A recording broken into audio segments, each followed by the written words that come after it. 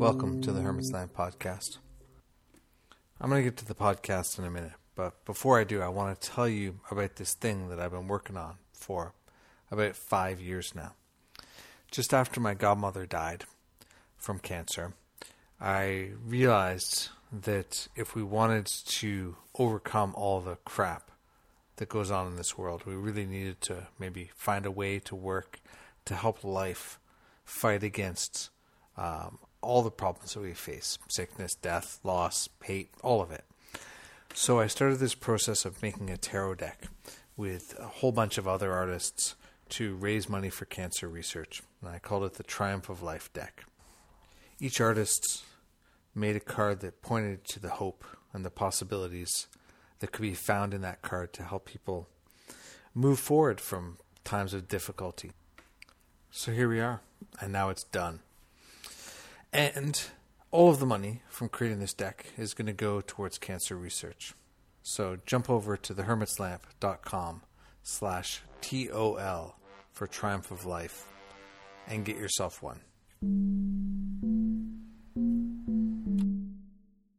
Hey everybody, welcome to another installation of the Hermit's Lamp podcast. Today I am hanging out with the people collectively known as Stacking Skulls, our fake occult rock band.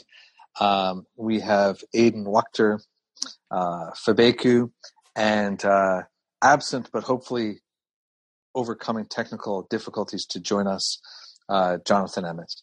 How's it going, guys? Good. How are you? I'm doing all right. Yeah. It's been a while since we all conversed, like 3 or 4 months now, and you know, I feel like the internet was almost a Twitter with mention of it this week. There's a long list of questions from a lot of people, so which is good. That means that we don't have to think of anything, which is better. Exactly. So I guess a question that I was thinking we could start with is, you know, what's going on that's new with you spiritually or magically since the last time we hung out? You know, something surfaced or something catching your interest? You know, what's going on with that? For me, really with the seasonal shift, mainly, my trance work, which is always the big thing for me, really blew up in a really intense fashion. And kind of a number of practices changed a lot within there, because there's a lot of stuff that I do in that world, and some of it's controlled and some of it's spontaneous and just happens. And a bunch of the structures that I had kind of set in place years ago shifted into a way more potent form. And some of the relationships that I have in there really kind of revealed a whole other layer. So that's the thing going on for me. Yeah, for me, it's and I think part of it is seasonal. There's this push to kind of strip everything down. There's a big let's put that away, and let's stop doing that, and we can stop doing this, and let's just focus on a couple of things and dig a little deeper into that. The trance work on this end has amped pretty considerably too.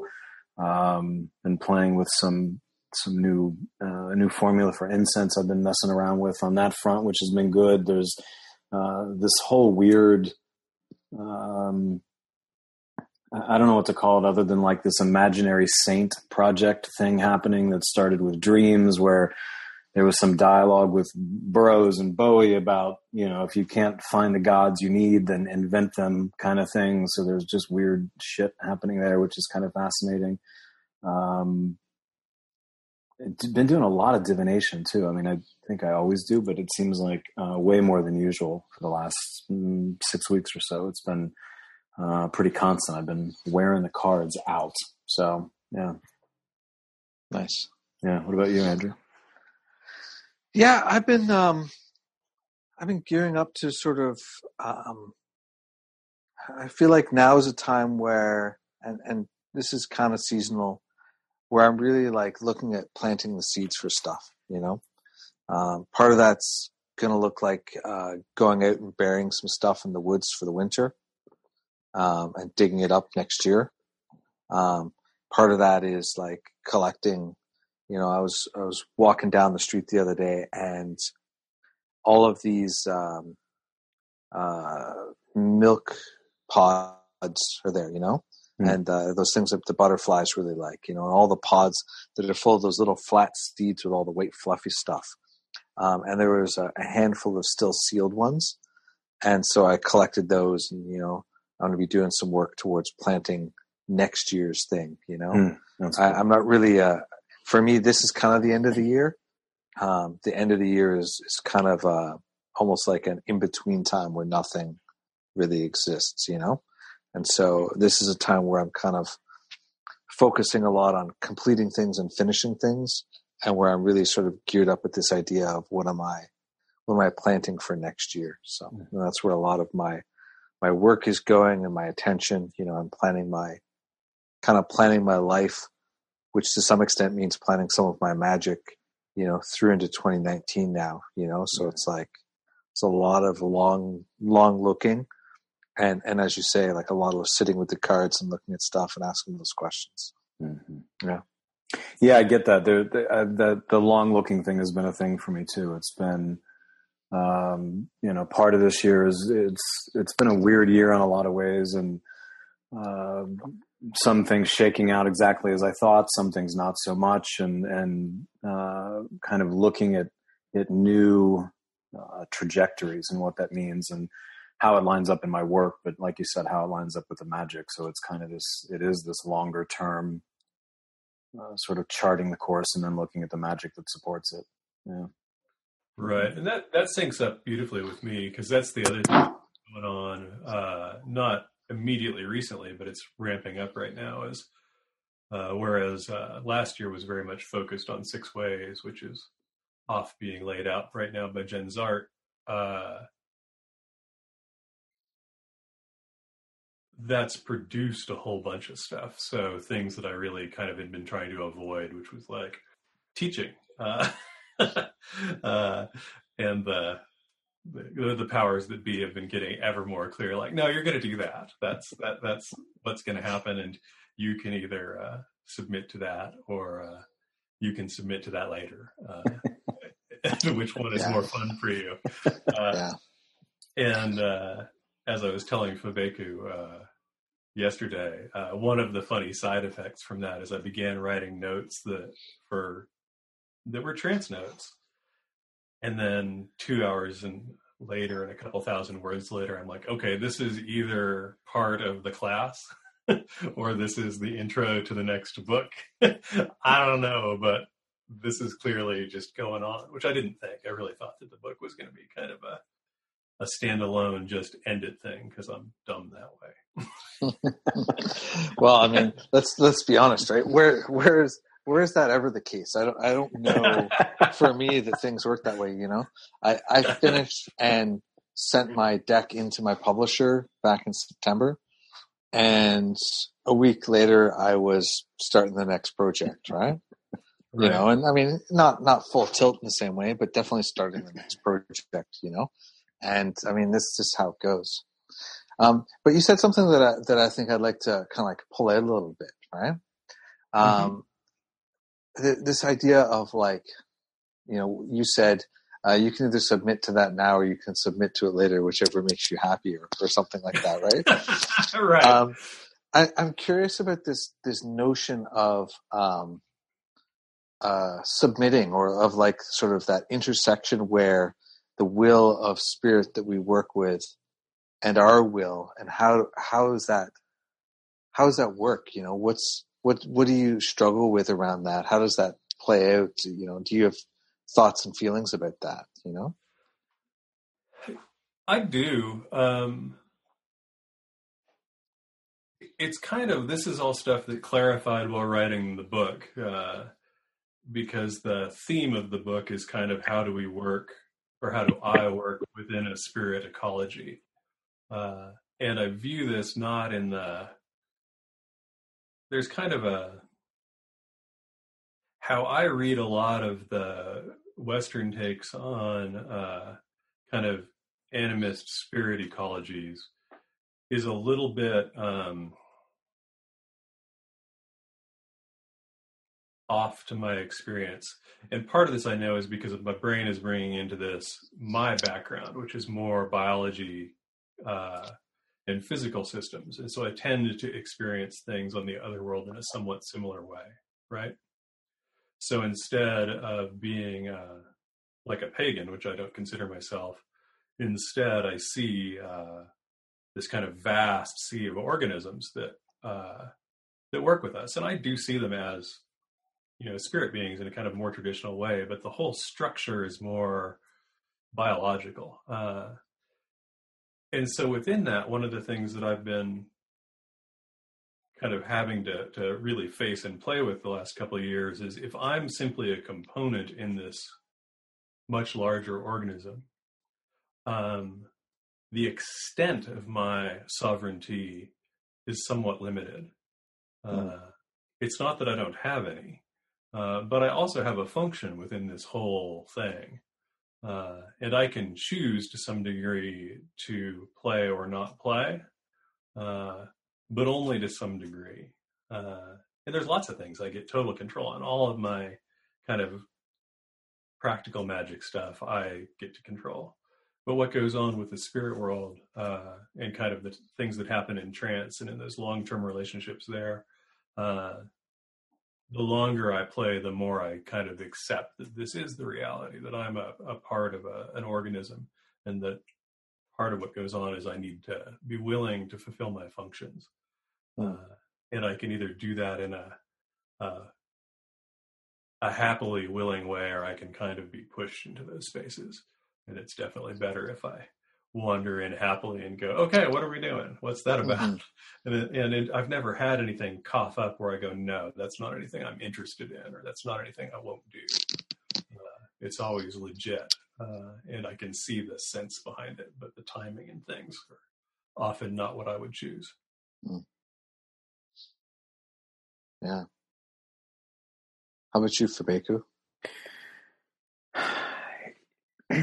For me, I look at it as the whole idea of coherence, obviously it's a big deal, and it's central to what I do. It's central to the way I look at magic. And I think for me, it's key to successful magic, effective magic. And, the relationships that I have with the others, the people, I feel like they show up in response to my request for coherence. And so when they toss shit out and are like, hey, do this, at this point, I trust that that's instructions that catalyzes further coherence. And still sometimes my initial response is, you've got to be fucking kidding. And so I think that for me, it's almost like I get the organism piece that Aidan's talking about. I think, for me, there's moments where it feels like there's this equation that you build relationships with these spirits, you do particular magical work, it supports a specific trajectory, that lines up as an equation, and there's variables in the equation, some of which are in my hands, some of which are in the hands of the spirit, some of which are in the hands of, the randomness of life and whatever. And if I press pause at my point in the equation, then there's a gap. And at some point, that gap will have to resolve itself. And whether that means I get the fuck over myself and do whatever it is that they've pointed me in the direction of doing, or if the weirdness and randomness of life fills that in, I don't know. But what I know at this point is the sort of default ways that it fills in, if I press pause, usually are kind of shitty. And I've experienced that enough that I'm not so interested. So usually, even at this point, if my initial response is, "You've got to be fucking kidding," really the complete sentence is, "You've got to be fucking kidding," and give me a second to kind of get over myself and get with the program. And I usually do. And like Aiden, I mean, there's nothing that's shown up that's just been like, absolutely not. No way, no how is that happening. And if it did, then I would make a different decision with that. But that's really never been the case. And so I think for me, it's I look at it as allowing the equation to solve itself, to complete itself. And I think in some ways, which I don't know why I'm using models for equation, because math is not my thing, but there's something about that feels like a clear articulation of magic, that everybody fills in the variables, things move through the equation, and then whatever it is resolved. And so if I end up creating a gap in that process, then that gap's going to reflect itself either in the magical results or in the results of my life, or whatever. And I've done that enough that at this point I'm kind of over it. So yeah, and I think that those what you refer to as like getting over yourself. I mean, I definitely see in myself and others where that stuff is. That's like, wait, I got to go solve a different equation sometimes, right? And that equation might take a lot of solving, right? Depending on what it is, I mean, it's one of those things, when stuff kind of like, when I see people engaged with the Orisha traditions, and one of the common things that comes up in the readings is like, hey, don't do this year, right? Don't have guests in your house. Don't be out after dark. Don't stand out at the crossroads. Don't drink, don't whatever.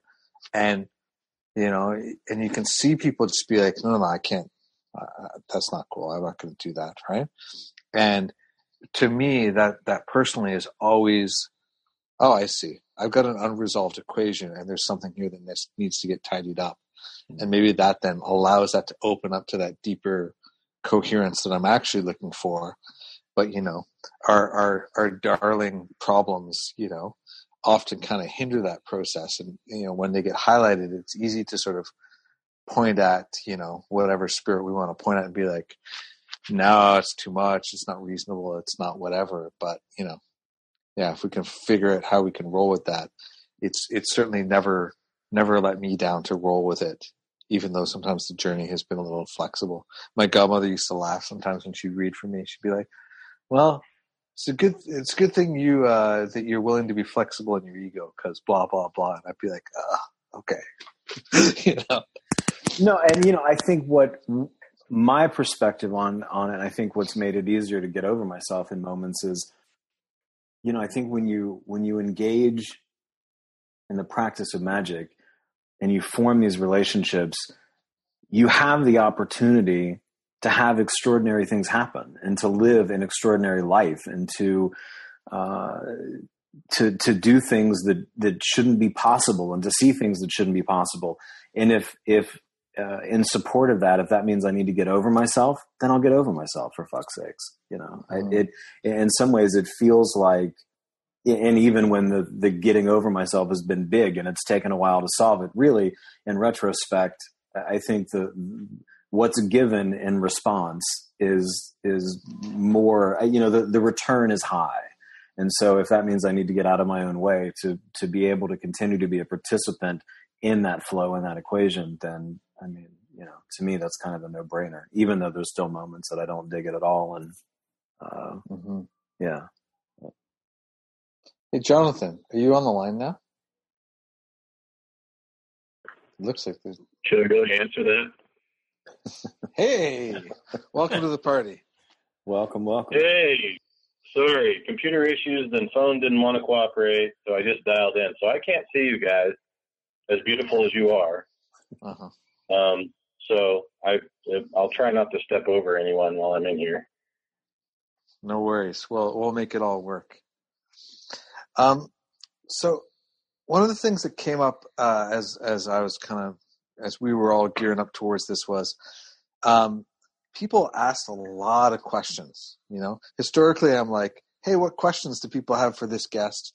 And like people will post something, or they mostly just say, oh, I'm excited and I can't wait to talk to them. But that was not the case this time. There were like a massive list of questions. So I want to kind of like see if we can touch on a lot of those, right? But like I think that one of the things that we sort of started talking about a little bit, very briefly, and I thought maybe we might start with, was people were really curious about how, I think specifically Fabeku and your dream life with, you know, all the wonderful visitors you get in your dream life happens. But I think in a broader sense, like what if any dream work are people doing, and what are they doing to kind of, or what might they have done to get to that place? You want to roll with that first there, Fabeku?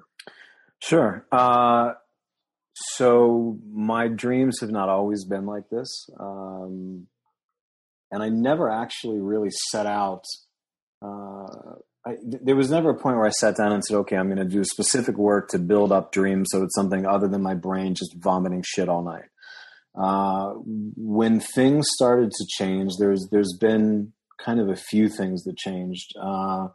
Probably the first significant catalyst was 15, 16 years ago. There was some plant medicine work that I did that seemed to have some fairly immediate shifts, and I thought it was a temporary thing, and that doesn't seem to be the case.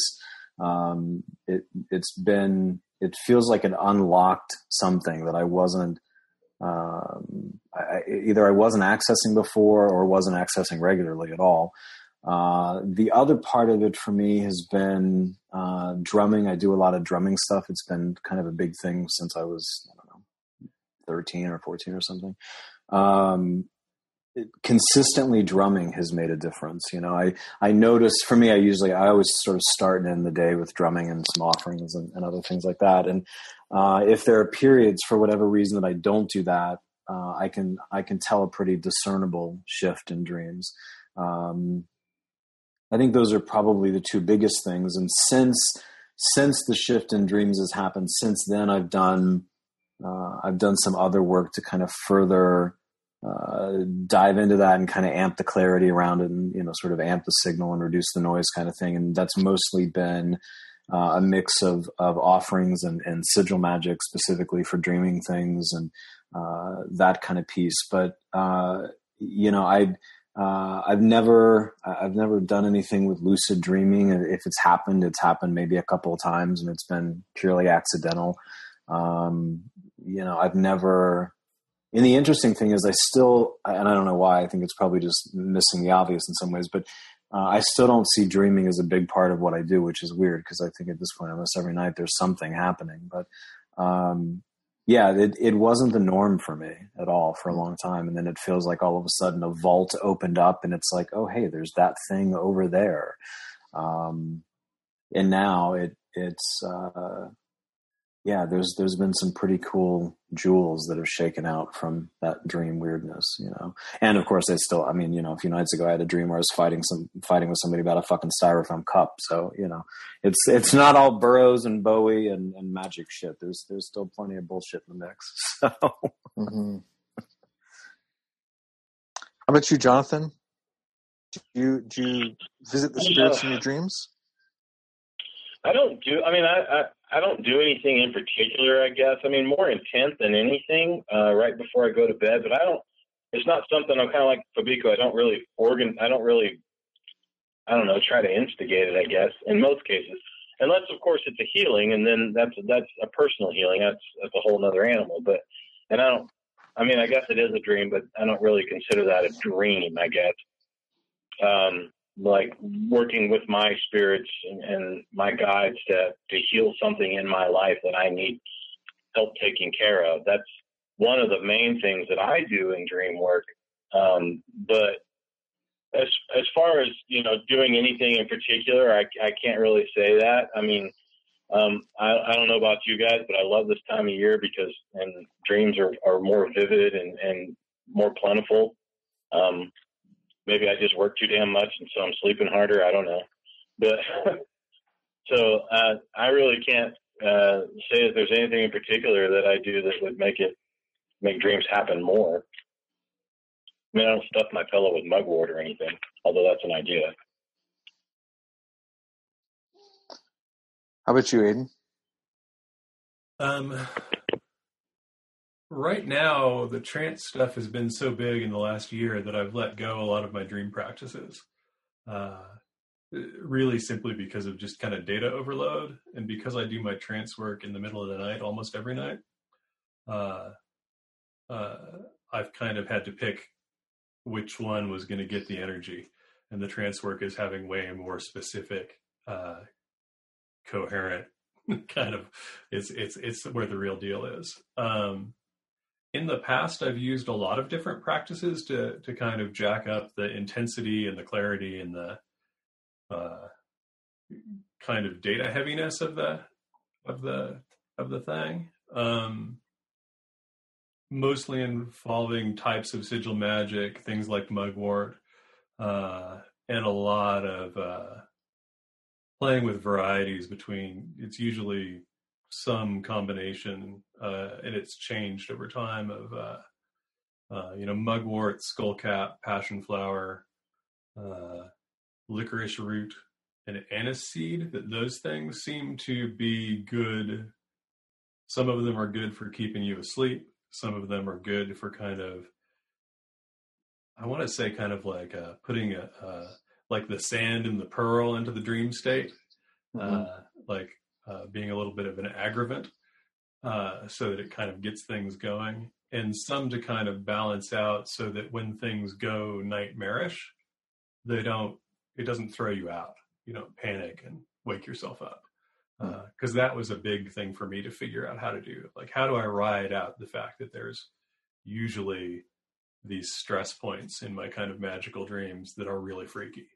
And so that's where I kind of got into the herbal use on that. But I've let most of that stuff go, as I said, in the last couple of years, because my focus is on trance. Cool. I 15, 16 years ago, I did about 2 years of Jungian analysis, and during which I was like heavy in my ceremonial phase and doing initiations and lots of meditation and stuff like that. And the person that I worked with loved it because I remembered everything from every night.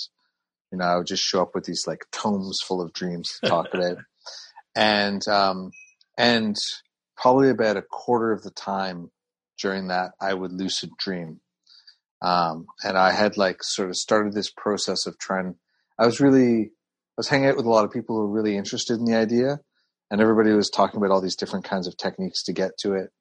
But really the thing that helped me the most was just actually like sorting my crap out, right? Like, you know, removing that stuff that was showing up in my dreams as stuff from my shadow, to sort of like try and get my attention. Once I started talking to my shadow explicitly and really like working with that and being open to that, then it sort of stepped back and it's like, sure, whatever you like. And then for a long time, sort of through that time and for years afterwards, I would dream and go spend time with teachers while I was asleep and, you know, learn things and visit places and do stuff like that. And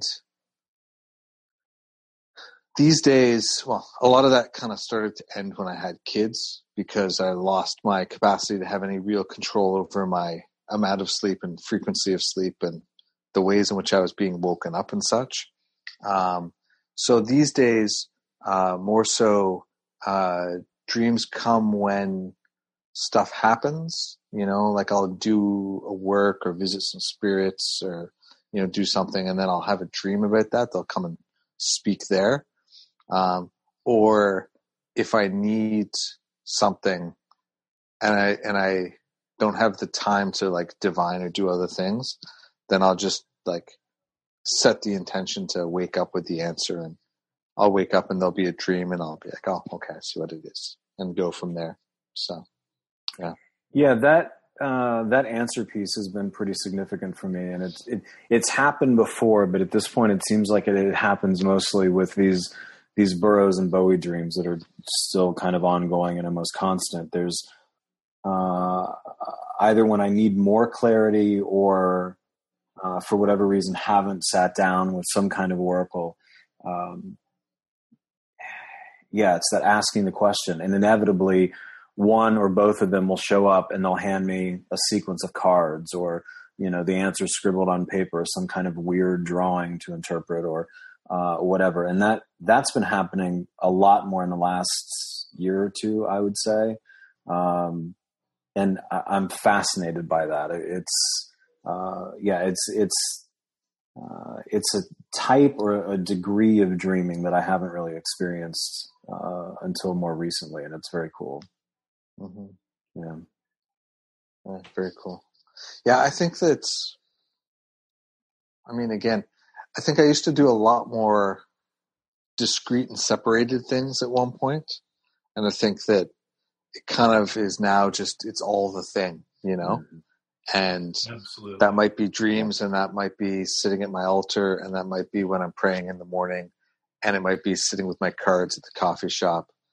Or it might be when I'm sleeping, because as the pace of my life continues to accelerate, it's more so about just finding a time for something to speak through any of those mechanisms when I need it to, and it's more just a matter of like remembering to pause for a moment and be like, all right, something's up. I need some advice, guys. Come and help me out. Mm-hmm. Yeah, absolutely. Yeah. Go ahead, Aiden. Were you going to say something? Oh, no, that was just, I agree with that completely. That's definitely the shape of how things have gone for me, is where it becomes all one thing to such a degree that the things that aren't in there, I'm now going in, and again, this is usually on the trance side, and talking to my contacts there and go, how do I bring this all together? And so like I have a practice that I was given in there now, where I arrange things on the little shelf that you guys can see behind me since we're on Zoom. And I set up a few items and kind of really spend time with them before I leave the shop for the day. And then when I go into trance at night, one of the things that I do at the beginning is I go in, reach through to that item and basically kind of pull it into the trance to whatever it is that I set up. And I handle those things again. I put on the jewelry that I took off at the end of the day, and I go into the trance world. And then at the end of that process, I do the same thing. I take everything off, put them into the box, set things back up exactly as they were, and set them back into the shop. And that has produced a huge amount of integration. I don't think it's super specifically important what it is that I'm doing, but because it's hard for me, I think, as consciously to reach from the shop into the trance world, I have that same sense of connection to all of the things that I'm doing, but it's not as visual or anything. It's not as tangible, but going the other way is super tangible. And it's really opened up kind of a massive conduit of sharing between those two worlds. Yeah, I think for me that going back to this piece that we talked about in our last conversation, that integration of everything together, and not that fragmentation of magical life and then non-magical life or whatever, that's been a significant thing for me on all fronts, but including the dreaming stuff specifically. It feels like once that integration happens, if you're always standing in the current, then the experience of dreaming and living and working and doing magic and whatever, it becomes something different. I think for me, there was the energy required to sort of shift gears when I was viewing it as separate things. I think there was sort of a lack of efficiency in that. And so, if you spend most of the night kind of trying to shift gears, then how much time is there to actually get wherever it is that you need to go in the dreams? And I think when that integration happens and things, you sort of drop that with the thing that I think is a pretty artificial delineation between magic and non-magic stuff, then I think there are different things that can happen, and they happen with greater frequency because, you know, you're already standing in the river. So it's easier to sort of pick you up and take you wherever you need to go, as opposed to, you know, trying to make the trip to the river in the first place, I guess. Mm-hmm. Yeah. So, Jonathan, got anything to add to this? No, I think you guys pretty much had it. I'm just enjoying the show. It's kind of, yeah. What was I going to say? I was thinking of something, and I got caught up on listening to Fabiku talk.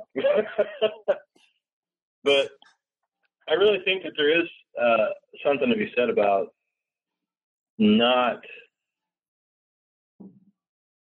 losing your magical practice in their everyday life. And I think back on many of our ancestors and how they actually lived. And I think that's, I think I said this in the last show, that's something that I feel like that we've lost in our own practices every day, is that we don't connect, you know, almost every waking moment with spirit and being grateful for what we are and what we have and what we're doing. And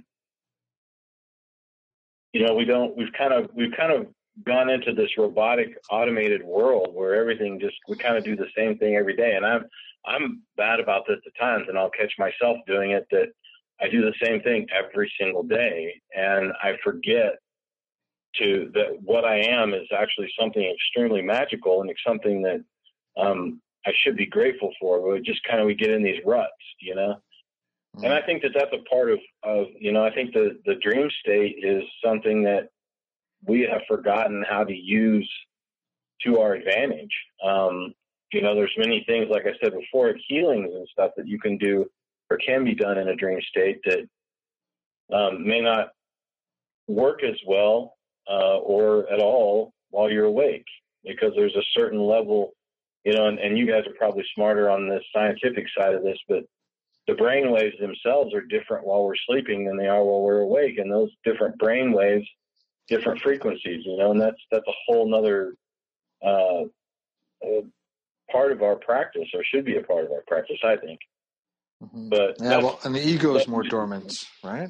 The conscious mind is more, the ego and conscious mind are more dormant there, which make it more open to other things, possibly, right? Yeah. Well, we're more open to healings. We're more open to ideas. Or, you know, you guys, you know, Aiden was talking about getting parts of practices in his dreams. I think it was Aiden. I can't see you guys, so I'm guessing by voice. And that's, you know, it's something that we don't use. That, you know, I read a lot of books. I like to read, but that's somebody else's practice. So practice becomes personal when you have you kind of go in and you find your own way. And I think it's good to have a certain set of rules and guidance to get you there. But I think at some point it's just like, and I use martial arts a lot because I'm very familiar with it. But at a certain point in martial arts, you kind of do your own thing, you know. And at some point it's R&D, and some people get so stuck on a certain way of doing things that they don't get out of that box. And Fabiku is really good about pushing people out of their box. And you know, if anybody hasn't taken one of his classes, you're missing out. But he's helped me in my own practice, because I got stuck in my own way. And I'm like, listening to him talk, I'm like, damn, there's a bajillion other things I could have done to get to this point. You know, why didn't I think of that? But I think we just get stuck in that rut, you know? Anyway. So that's my 2 cents on it. Well, and I think one of the useful things that you just said, John, is that for me, there's once the dream started to take on a different quality, I realized that this was one way to sort of discover or map or access that individual cosmology Right. or ecology kind of thing. And that's, for me, that's been one of the biggest things when I realized, oh wait, there's certain symbols that keep showing up. There's certain colors, there's certain people, there's certain locations, there's certain spirits, there's certain actions that keep taking. I had a series of dreams that happened over, I don't know, a few weeks where every single time Burroughs showed up, he was holding his hands in a very specific thing, a sort of like a mudra, but not in a classical sense. But so I'm like, why is that showing up? And then I started playing with that and sort of following the leads, where that went. So I think there's something cool in dreaming. I mean, whether you have, however your dreams look, I think there's a way to access that personal cosmology and ecology through dreaming. And I think that to me is one of the most significant parts of it. Yeah, cosmology. That's an excellent way of putting that, because it kind of becomes your own world, and it really is. And there's people miss out on, I think, a bigger part of magic and a bigger part of the spiritual realms by not going out on their own and find their own things. There's a bajillion different ways to do one thing. Mm-hmm. And, there's herbs that do certain things, but there's probably 200 herbs that will do one thing, right?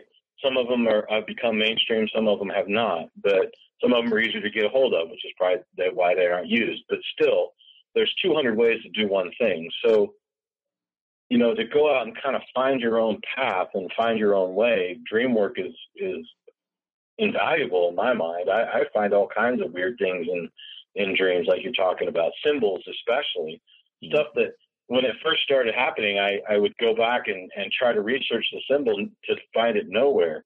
Something close. And in particular, one I can think of was a bind rune that I couldn't find an actual, even the runes themselves didn't seem to match up exactly. And so it was just, those are the types of things that we find that are important to our own practices that I think helps us grow. So my question is, so when we're setting out on our journey and we're looking at these things, and people, who are listening to this are at various levels, right? And, for me, and it sounds like for kind of everybody on the call here today, we've kind of got to this place where we understand our own language. We understand, we can see things that are meaningful and so on, right? But to me, that's not where people start, right? That's not where I started. I don't think that's where anybody started. And oh no. Right? And so, I mean, my question is this, right? Like I remember, right? I mean, how do we know what might be, what are the ideas around how we might recognize, what's our own bullshit? What's the fact that we ate a spicy burrito before bed and shouldn't have? Right. What is us, from like a sort of ceremonial point of view, like being in that Yesod Hall of Mirrors kind of place, as opposed to actually making contact, or as Gordon White says on his podcast, like how do we recognize that we're just playing in our own sandbox versus actually getting out into the universe? How do people make those connections? How do you, what have you done to sort of see beyond that thing and sort of move out into the wider universe? Because, a lot of people get into stuff and I'm just like, we start having conversations and you can kind of see it from the outside, but it's so sticky from the inside, I don't know. Right. In my personal opinion, and I got some of the best advice ever from a friend of mine that does paranormal research and does a lot of medium work. The best advice I ever got was, if it smells like bullshit, it probably is. Uh-huh. I mean, and that's, it's simple, but it's true if you really think about it. I mean, if you really listen to, meditation, being in tune with your own self and understanding who you are, that's the biggest thing to me. And after that, the rest of it, you can kind of sense, this is crap. Why am I doing this? This doesn't work for me. It may work for someone. I'm not saying it's all crap. What I'm saying is you can kind of smell when it's crap for you, when it's not going to work.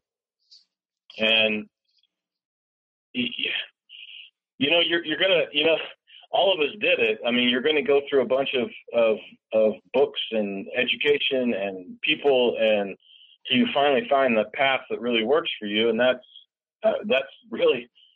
kind of part of it. It's part of the initiation of doing magic in my mind. But I mean, there are things that people can do, I think, to kind of better that situation. And one of them is just knowing your own alphabet, what I call your alphabet. And that's kind of knowing the symbology in your own, during meditation, during journey work. I mean, we all kind of have our own way of interpreting things. And once you've learned what your alphabet is, the rest of it's kind of easy. And it goes back into the learning your bullshit thing. But, you know, and that's my mind anyway. That's how I help guide people now. If people ask me questions on how to get started in this, is just kind of get out there and learn who you are. I mean, you know, don't take what everybody says seriously, and just kind of, unless it's Fabiku, because that man doesn't tell in bullshit to nobody. Well, you know, I think that one of the things I like that you just said, John, was that how this is part of the initiation, right? I think that one of the things that happens for a lot of people is it's almost like people feel kind of defeated, or they get disillusioned about the fact that they're static on the line, or that maybe 80% of their dream was bullshit or some kind of projection. That to me is normal. I mean, in the beginning, I think a lot about signal and noise. In the beginning, there's just a shitload of noise on the line, and it takes time to clear it. It might take years. It might take decades to clear it. I still feel like I'm clearing noise constantly. And the thing is, you know, and for me, so that piece is important, because if it feels like mostly noise, don't lose hope with that. Don't assume that you can't dream, or you can't do magic, or you can't divine.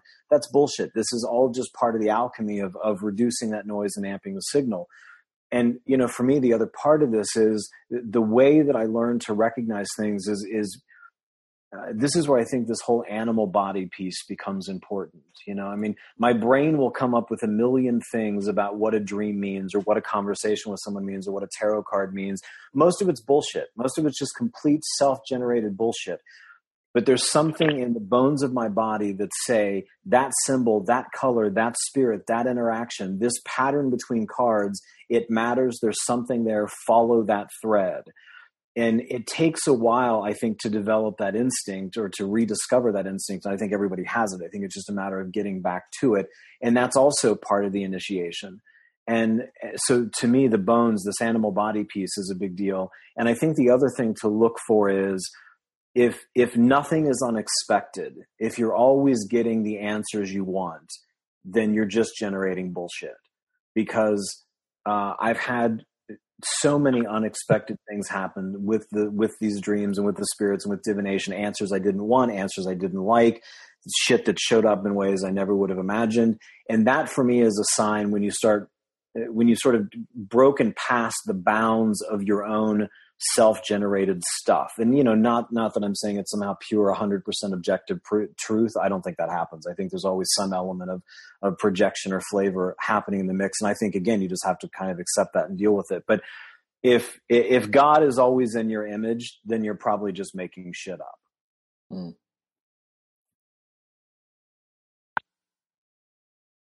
Yeah, I think that for me... Go ahead, Jonathan. I talked over you. Oh, I thought I talked over you. So we'll just say, I can't disagree with that anymore. I think that if you always get the answer, I like that. If you always get the answer, it's probably bullshit. I agree with that 100%. The answer you want. I shouldn't say that. I should say the answer you want. I agree with that 100%. I don't think that there's any spirit that's ever going to just give you whatever. You know, I think there's trials and tribulations in there. There's things that you're going to have to do, that you may not think is necessary, but you know, it's kind of part of it. So yeah, better explanation.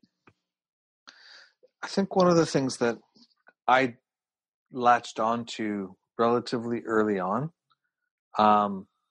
was to sort of maintain a kind of skepticism. And, you know, I would have these dreams, or I would like go and talk to a spirit in a ceremony or whatever. And something would surface, and there would be this impulse to be like, oh, this is great, and it means this, and it means that, and look how it ties into all of these other pieces, and here's how it explains my whole history, and on and on and on, right?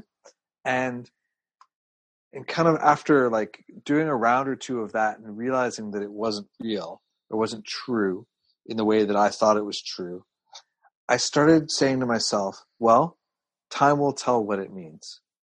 If it means something, then I will know eventually, right? It seems like this, and there's a thread here, as somebody else sort of used that word, right? There's a thread to pursue, but this sort of impulse towards making a big narrative about what it means, how it explains my life, how it ties into my destiny, how it's part of my karma and where I'm going in every life that I've ever lived. These really big stories, I'm kind of inherently skeptical of them almost all the time. And even things where there are really sort of concrete patterns, like in the Orisha divination that I've experienced over the last 18 years, there are these through lines for sure. But I also still kind of refuse to allow myself to believe that I know what it means yet. I know some of what it means. I understand pieces of the pattern. I get the tendencies, and I can see some of the big story elements, but that doesn't mean that I know what that's going to mean next month. And that doesn't mean that defines me in the way that, I think a lot of the sort of early experiences with this, and sometimes what I see with other people where they define themselves based on these ideas. Cool. I had a dream about the Ascended Masters. That's wonderful. Does that mean like I'm a secret initiate of the secret order of the wizard monkeys of all time?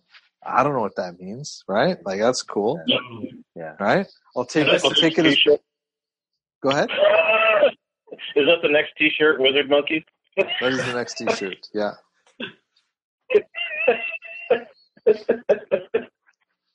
Yeah.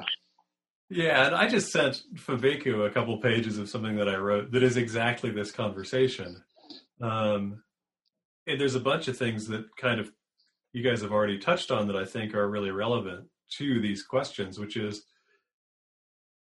everything comes filtered through our experience and through our enculturation, whether this is society at large or the Orisha tradition or Norse paganism, whatever it is that we've kind of latched onto and provided for ourselves as a language. And the things that, to me, that eventually, and I don't know about the Orisha tradition, but I've never gone there, but I see that can really limit the data stream and our interpretation of it. And this doesn't mean that it's a bad thing at all. It's just that you have to be aware of it. It's the whole, if all you got is a hammer, everything is a nail, right? And so being open to the fact that things will come in that you can't place. And to me, those are usually the kind of keys, like that point where I go to visit a spirit that I deal with, and it's really different, and usually in a way that I'm not super comfortable with.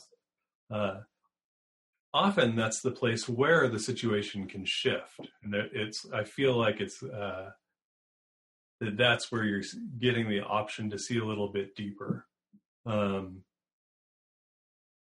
What Fabeku was saying, I think early on is really true, that all of this is really long-term process for me.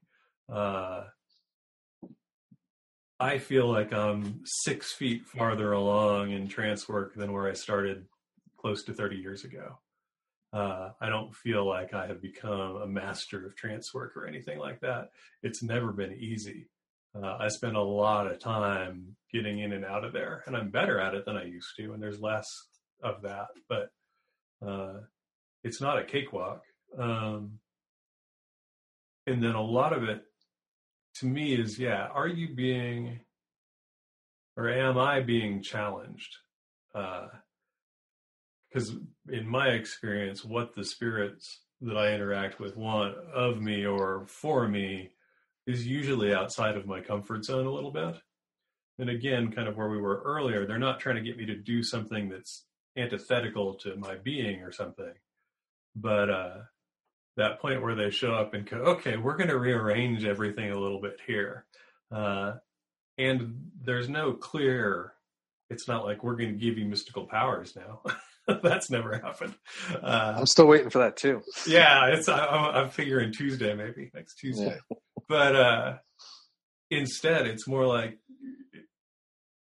I have blockages. I have shit in my way. I have a great example of this. So I work with this entity who is a mother figure, as I see her, who lives in a barrow.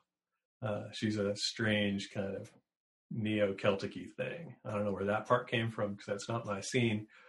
And about the third time I interacted with her, I said, what do I do so we can interact better? And she said, I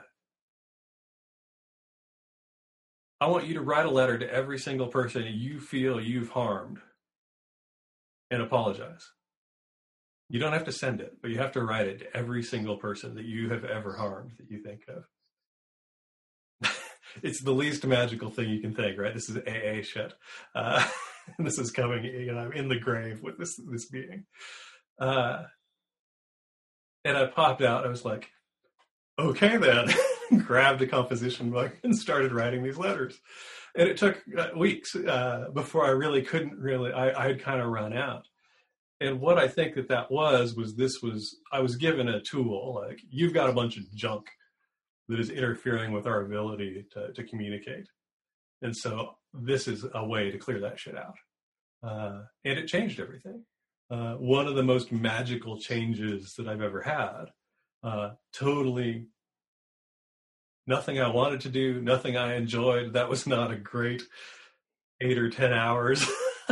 You didn't even get to go shopping at the occult shops, right? I didn't even get to go. No incense, no candles, no like statues, nothing.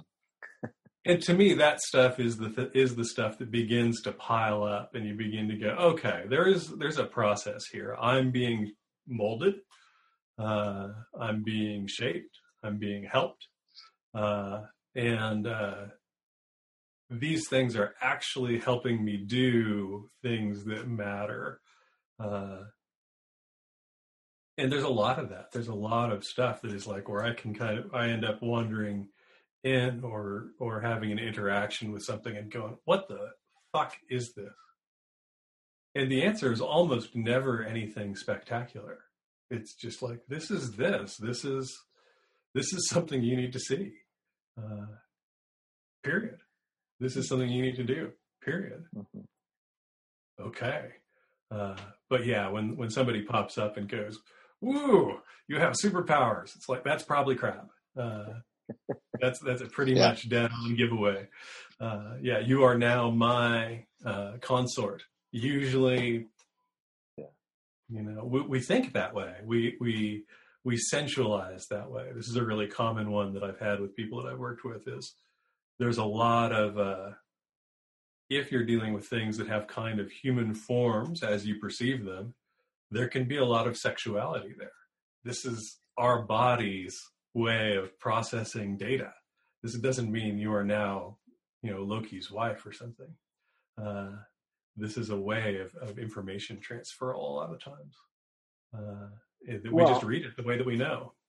Yeah, and I think going back to what you were talking about, Andrew, with the shadow stuff too, I think that one of the ways that we can look at whether we're generating things or bullshitting ourselves or whatever it is I think it becomes important to understand your own gaps, your own weaknesses, your own wounds, your own shadow, your own places where you don't feel whole or strong or clear or complete or coherent, where you might be artificially creating or translating something or ascribing meaning that doesn't exist as a way of trying to ease that pain or to fill that gap. And not that there's anything wrong with that happens, but it happens a lot. And I think, and don't build a church around it. Right. For sure. That's the thing, right? I think you have to be able to spot that stuff to say, this is probably not, in fact, that I'm some super special secret initiate of whatever. I just feel kind of unimportant, and this makes me feel important. So I'm really not going to invest in this as an actual magical sign. And instead, I'm going to sort my shit so that kind of static is reduced as much as possible. Mm-hmm. Yep. Yeah. Being a human, right? Yeah. Good time. Go ahead, Jonathan. Yeah, Aiden, I think you really hit something on the head there when you talked about studying for so long and only feeling 6 foot along. I mean, that's people get into magic thinking it's instantaneous, and we're programmed through our entire lives to either not believe in it or only believe in it in a limited aspect. So practice, I mean, it's just like anything, practice is important. I mean, if you don't do it, you ain't going to have it. It's just basic logic. You're not going to, spin fire out of your fingers just reading a book on, whatever. But so I think you really, kind of hit that on the head there. That's I think a big part of what's missing out there right now is a lack of practice, a lack of also a lack of understanding, back to understanding of yourself, having feeling like you have the ability to do that. That's where I'm trying to go to. My brain's not finding the word, but which is pretty normal for me. But practice, meditation, doing your journey work, doing the work. I mean, that's all kind of part of it. Mm-hmm. So you gotta I think that this is a moment to segue back to our list of questions here, because we have a big list of questions. We do. Thanks. And we're gonna see if we can get through some of them. And there's a couple from some other people that we'll try and get to too. But you have the list in front of you, right, Aiden? I do. You want to hit us with the one that strikes you first? Yeah. Okay, is that Dre's list or is this everybody else? Dre's list. Yeah. We're going to start with Dre's list.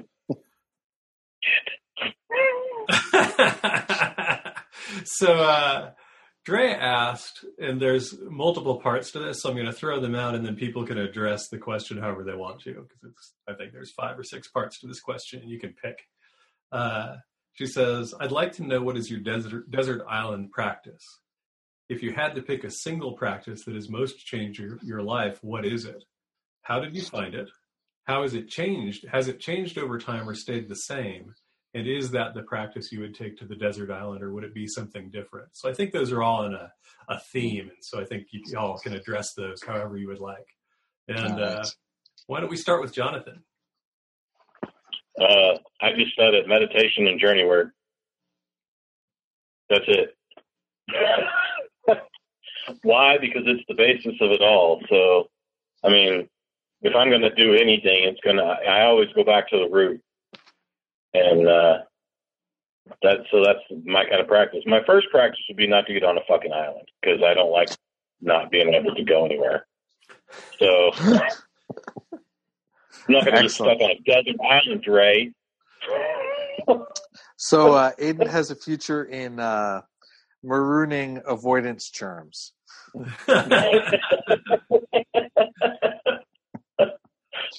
Yeah. But yeah, good.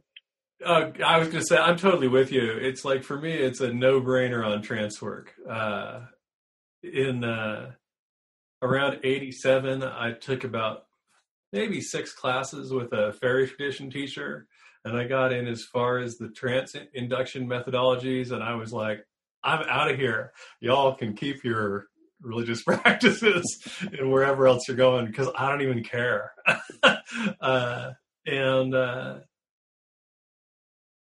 So yeah, I'm whatever that is. I'm 30 years in on that, and that is the one thing that is the most important by 1,000 miles. That's the most important thing to me, and it has changed continuously for that entire time. I think that for me, so when I was a teenager and into my 20s doing magic, I was really invested in the idea of like the whole Crowley's school of Thelema, and there are people out there who are like, it's a religion. I'm like, no, it's a philosophy and a technology, and I just like refuse to have any notion of it be religious in any kind of concept, right? And that kind of like gymnastics went on in my brain for quite a long time. And one of the practices that I was advised by a teacher to really work on was this practice called Liber Resh, where 4 times a day at the 4 sort of cardinal points of the sun, you stop what you're doing, you recite a litany to, sort of Egyptian or Egyptified aspect of the sun at that point during the day.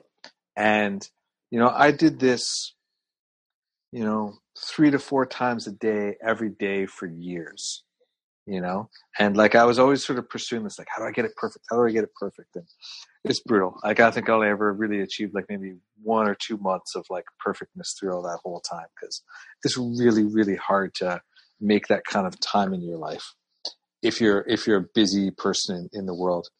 And I remember I was having a conversation with a good friend of mine about belief and religion and my like misgivings about the OTO's emphasis on religious practice and stuff like that. And he just turned to me and said, but what about doing Resh isn't praying? And I kind of like opened and closed my mouth about 20 times to try and say something about it. And then it just like stopped.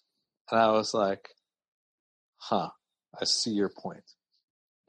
And so, yeah, exactly. And so, and one of the things that I think that I, not unironically, am such a part of my practice now is prayer, right? And the act of praying and so on, with all the spirits that I work with, with the universe, with other things, it's evolved into such a full and intense aspect of my practice that, I mean, to me, that's probably the most central thing in many ways, is my prayer, my capacity to articulate through prayer, my capacity to ask for what I need through prayer, and to be able to make that clear, and my capacity to sort of articulate the assistance that I need through prayer, and I think that has been, become my most powerful practice. All the other stuff, the bits and pieces and ceremonies and candles and other things, I can go visit those spirits wherever they are and pray, and it's going to work for the most part. So, yeah, that's the thing for me. Yeah, I think for me, if I had to pick just one, it would be making offerings. I think that that has become the foundation that fuels everything else. I mean, if I were going to pick something that I think is sexier, I would say sigil magic. And listen, I like sigil magic and I like sexier magic, but the offerings are the things that fuel that. It's part of what makes it effective. It's part of, because to me, all of this is relational, and offerings are the things that I mean, they do a lot, but they build bridges. They allow things to grow roots. They maintain these relationships. And I think without these relationships, then I'm fucked. And, there's no, what's the point of doing magic in some ways for me anyway, without these relationships. And so, in terms of how I found it, it was when I started studying the Orisha traditions forever ago. And I don't really think I thought much about offerings at all prior to that. So anything I've really learned about that, I mean, all my elders get credit for that completely. But and it's something that it's not only changed my life and changed my magical practice, but I think it's changed my worldview on things. It's changed the way that I move in the world. This idea of offerings and exchange and giving and reciprocity and relationships and acknowledgement and devotion and all of these other things that are pretty central to all of the rest of the stuff that I do. So yeah, for me, for sure, it would be the offerings. Yeah, that's definitely the mechanical aspect, things I do when I'm not flat on my back or sitting. That's the biggest thing for me.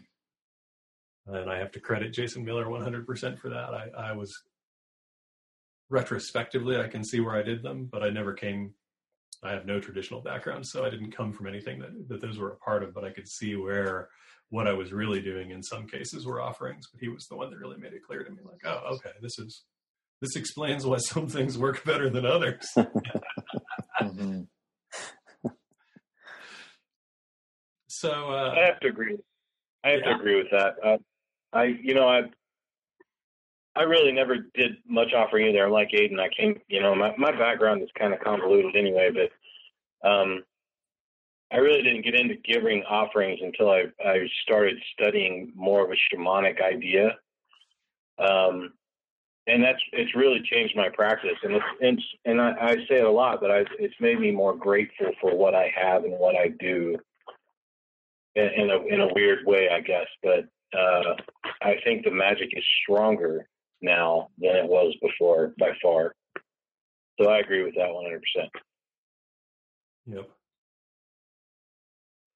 So the next one up is from Dr. Jen Zart of Revelore Press, who is awesome and is currently probably sitting somewhere in Washington laying out my book. So I'm thinking extra awesome thoughts to her so that we can get that out in the world soon.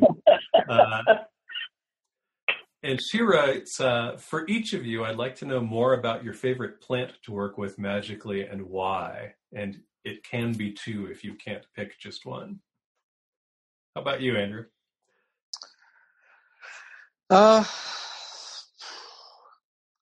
It's a good question. I mean, I think that it's a hard one to answer because I have two relationships with plants. One is in the Orisha tradition, bathing with plants is huge, right? And so there's like a constellation of plants that are often ones I get sent to when I need stuff. And so those are really exciting to me. I think that, I have a crown of thorns plant in the store, which is probably one of my favorite plants. I have a lot of plants in the store. I grow a lot of things. And, to me, this plant is actually a guardian of the business, right? It sits there. We tend it, right? It's almost constantly in bloom. It has these beautiful orange flowers, and then it's covered in these really thick, spiky thorns, right? And I ask it and make offerings to it to deter anybody who has bad intentions from coming through the door, because I don't want to deal with them, and I don't want to be vulnerable, and I don't want to have to, worry about those things. So, so this is a plant that I work with regularly. I often give it candles and sometimes other things. So maybe that's a good one to talk about. But, I probably have like 20 or 30 plants that I work with on the regular, and it's pretty hard to choose amongst them. So, but I'll leave it at that. Jonathan, how about you? Yeah. I have a pretty strong relationship with rosemary, and it goes back to being from a kid. I think I use it in protection a lot, kind of like what Andrew said, but I don't know that that's actually what it's ever used for, but and it helps with my memory. I don't know if you guys know a lot, but I forget. So my brain, I remember you talked about that. Yeah, I forget things and forget words a lot, but I use it a lot with remembrance, stuff like that, protection. I just like the smell of it. It's invigorating. There's a fire to it, and I believe it aligns along that element. That's probably my number one, but there's so many out there that I use on a regular basis. And if you get into resins, it even gets deeper in those plants that the resins come from. So, but yeah, rosemary is probably my number one, just for those reasons. For me, I would say there's two, and even that was hard to pick. But the first is Abre Camino, a plant for road opening. For me, I kind of look at, in some ways, almost all magic as sort of active road opening, one way or another. So that's a really central plant to me. There's probably not a day that goes by that I don't work with it in some way. The other one would be aloes wood, which I love a ton. I work mostly with it in the form of incense or oils. For me, that's a plant person that there's something inherently magical about it. If someone asked me what does magic smell like, I would say a really fine aloes wood incense. It has this kind of wish-fulfilling jewel quality to it that I think is fascinating. And so to me, that combination between the road opening of Abre Camino and this sort of wish-fulfilling capacity of aloes wood makes a pretty potent kind of 1-2 punch. So yeah, those are my top two. Yeah, I have to go with two as well, and the first one is the early one, which is Datura. I had my first kind of actual magical mentor allowed me access. He did not give it to me, to his Datura stash when I was 15, and I spent a week in Datura land, which is incredibly not pleasant. I have no other way to, I don't know. I mean, people go, should I do this? And I just go, no, it's awful. But it blew my doors. I had been taking drugs looking to get to the other side, acid, mescaline, mushrooms, and none of them did it. I'm not an easy hallucinator. That's not a skill I have. And the Datura just kind of like tore my brain out of my head and went running with it. And I managed to stay out of the hospital and stay out of jail and stay out of the loony bin for the whole week that it lasted. And it did this thing that I've talked about before. I don't know whether in anything that's public, but I know I've done on some recording I talked about it. And my experience with Datura is that I would walk into a place and entire scenes would be going on involving people I knew, various things would be happening, and they would be going on, and they were generally incredibly confusing and upsetting. And they were real. They were actively, it was me walking into the room with the three of you in there talking, and maybe, Fabiku's making fun of me, and maybe Jonathan is wearing his pants on his head or something, making fun of me. All of these crazy things are going on, but it's 100% real. There is no body vibration that I am high. There is no visual distortion that I am high. There is no sign, there's no signature that this is not real. And every time this would happen, it was traumatic, and I would kind of break down and be actively crying or begging these people that were friends of mine who were being horrible to me to stop being horrible to me. And they would begin to fade out like ghosts in a movie, just one by one fading out until there was no one there. And I would be left realizing that no one had been there.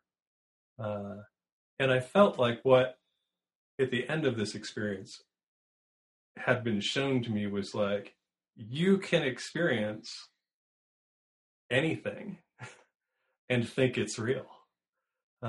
You can be hurt in innumerable ways by people that you care about and believe that they're real, that it's real when it wasn't.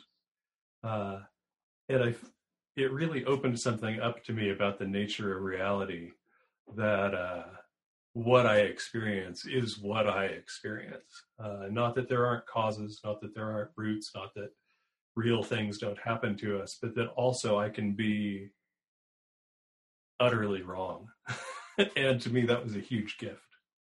And so I don't eat it, but I grow it when I can, and I use the seeds in charms, and the flowers in charms, and I add the flowers and the plant material to waters that I offer to some of the spirits that I do, and that's the big one.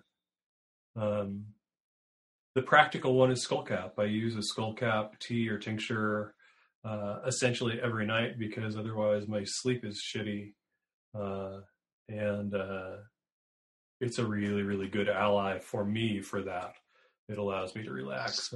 I tend to get a little bit fidgety and wiry feeling when I lie down to sleep otherwise, and so that's my main man or woman or whatever it is on the day to day.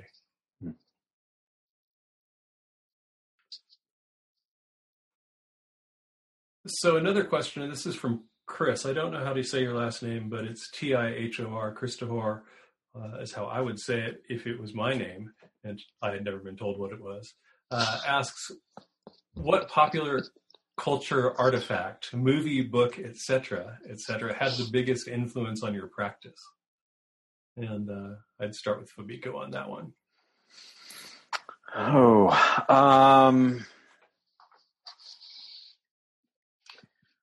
I saw The Dark Crystal in the theater when it came out, and that movie blew my mind as a kid.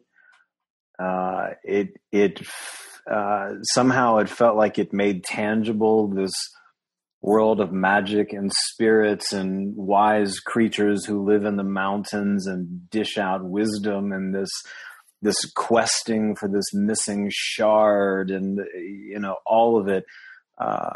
It's still one of my favorite movies. I have it on DVD. I've watched the shit out of that. Yeah, I mean, there's a ton of pop culture influences in the mix in different ways, but for me, that movie for sure was one of those things that it made me want to undertake the quest to find the magic shard. And I think it gave me some weird kind of magical visual reference for non-human entities and the relationships and the ecologies in which these things live. And for sure, The Dark Crystal, hands down for me. Yeah, absolutely. Nice. Andrew? I'm gonna give out two. So the first thing that was really a huge influence on me, which is like one of those like hilarious, it's pretty funny looking back on it now. So I grew up in the 80s, and ninjas were a huge thing in the 80s, right? Huge, yeah. Right? And the hugest of the ninjas during that time was this guy, Sho Kosugi, right? And I would say if you're unfamiliar and you want to you have time that you don't need to do something more important with, go watch Pray for Death. It's a classic. It was one of the most ridiculous movies of that time frame. But so me and my friends were hanging out, like 8, 9, 10 years old, all about the ninjas, wannabe ninjas. And we started trying to meditate because of these movies and because of this person. And not only did we start trying to meditate, we started trying to like find out what the real thing was, because we were like, there's a real thing. We know this is the movies, but there's a real thing. And so we started like looking for meditation. We started like coming from the small town that I lived downtown to this martial arts store and buying books on martial arts meditations. And, there are these sort of ninja hand meditations that we came across where you hold your hands in different positions, channel energy and breathe and all of this kind of stuff. And so I started doing this kind of stuff all the time. We set up in my friend's family's house. They had one of those crawl spaces, where it's like sort of like 3-4 feet high and people store stuff in there, but it was under much of the house.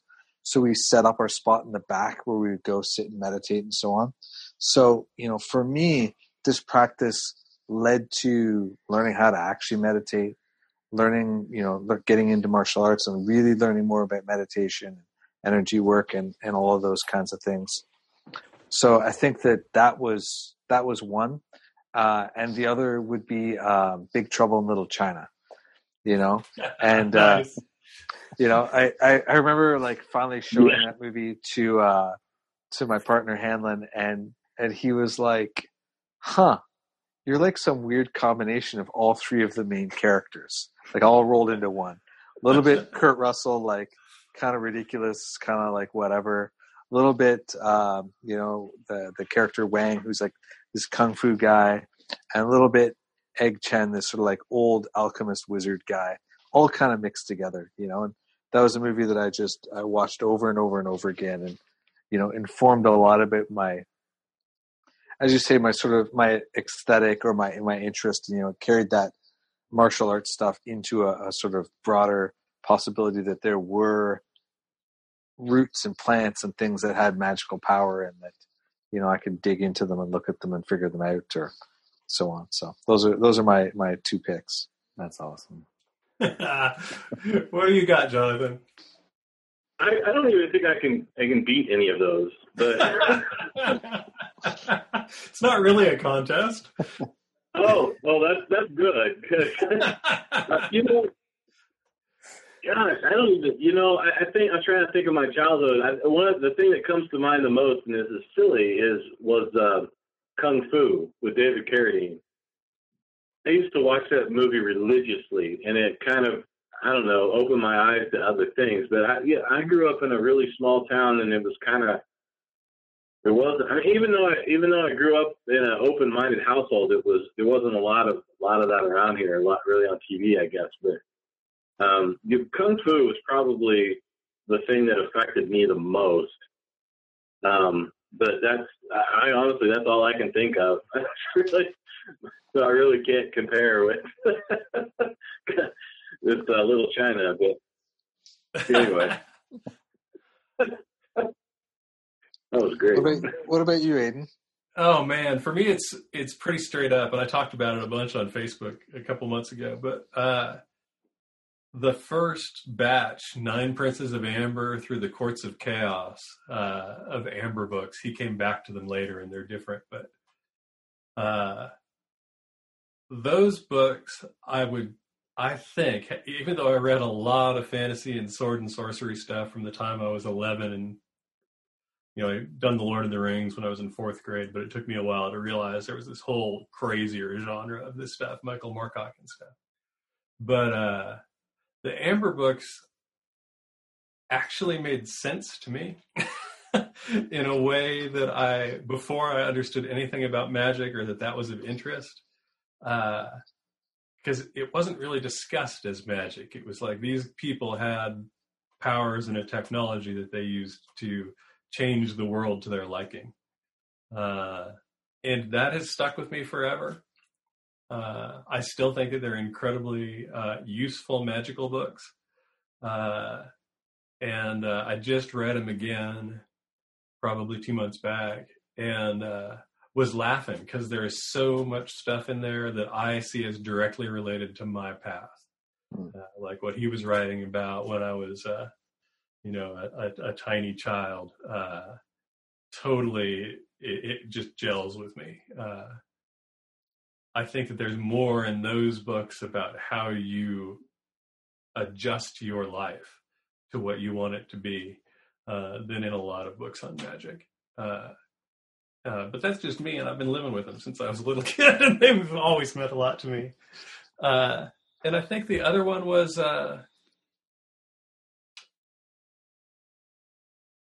Videodrome by David Cronenberg. I saw that movie the day it came out in the theater with 2 of my friends. It's hard to understand how severe that movie was at that point in time, but it was really severe. The theater was full when it started, and there were maybe 24 people in that theater when it was done because everybody left. They were so disturbed by what they saw or freaked out or grossed out. We were on acid. I thought it was the funniest fucking thing I had ever seen. We were like tears rolling down our faces. Me, my friend and his girlfriend, tears rolling down our faces. I don't know why.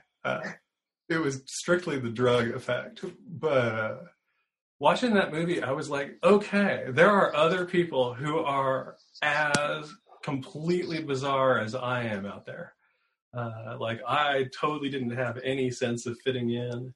The world made no sense to me. And seeing that guy vomit that out onto the screen in full-on practical effects. And I've always had this super distrust of television, and that's what that's all about.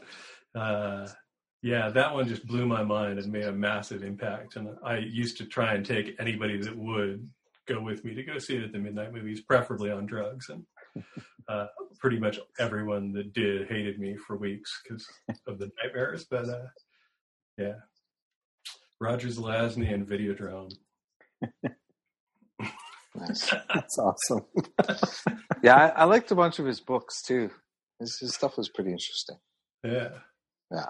Definitely. Well, we have been talking for like an hour and a half or longer now. It's true. So I realize there are probably other questions lingering on that list of questions, and all I can say is, well, put them on hold for next time. We'll be back. It's my plan. As long as the internet will have us to. Oh yeah, every 3 months. I think that's a good plan. Let's do it once a quarter. You know. Amen. Sounds good. But right, let me say, thanks. Yeah. Send us your questions. We'll work on them. And thanks everybody for hanging out today. It's been, as always, delightful, and I hope folks enjoy it. And we'll pop some links in online for where people can track us down if you want to come and hang out with us on the virtual spaces. And we expect reports from people watching and rewatching these movies and so on. And if you don't like Videodrome, just tell Aiden. The rest of us don't need to hear about it.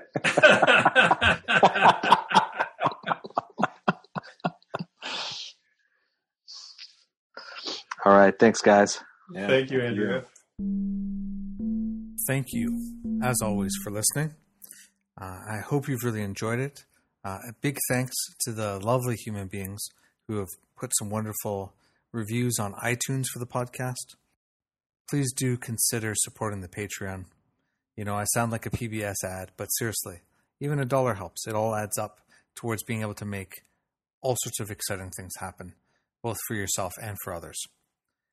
So head on over to patreon.com/thehermitslamp or use the link in the show notes. Talk to you soon. Bye-bye.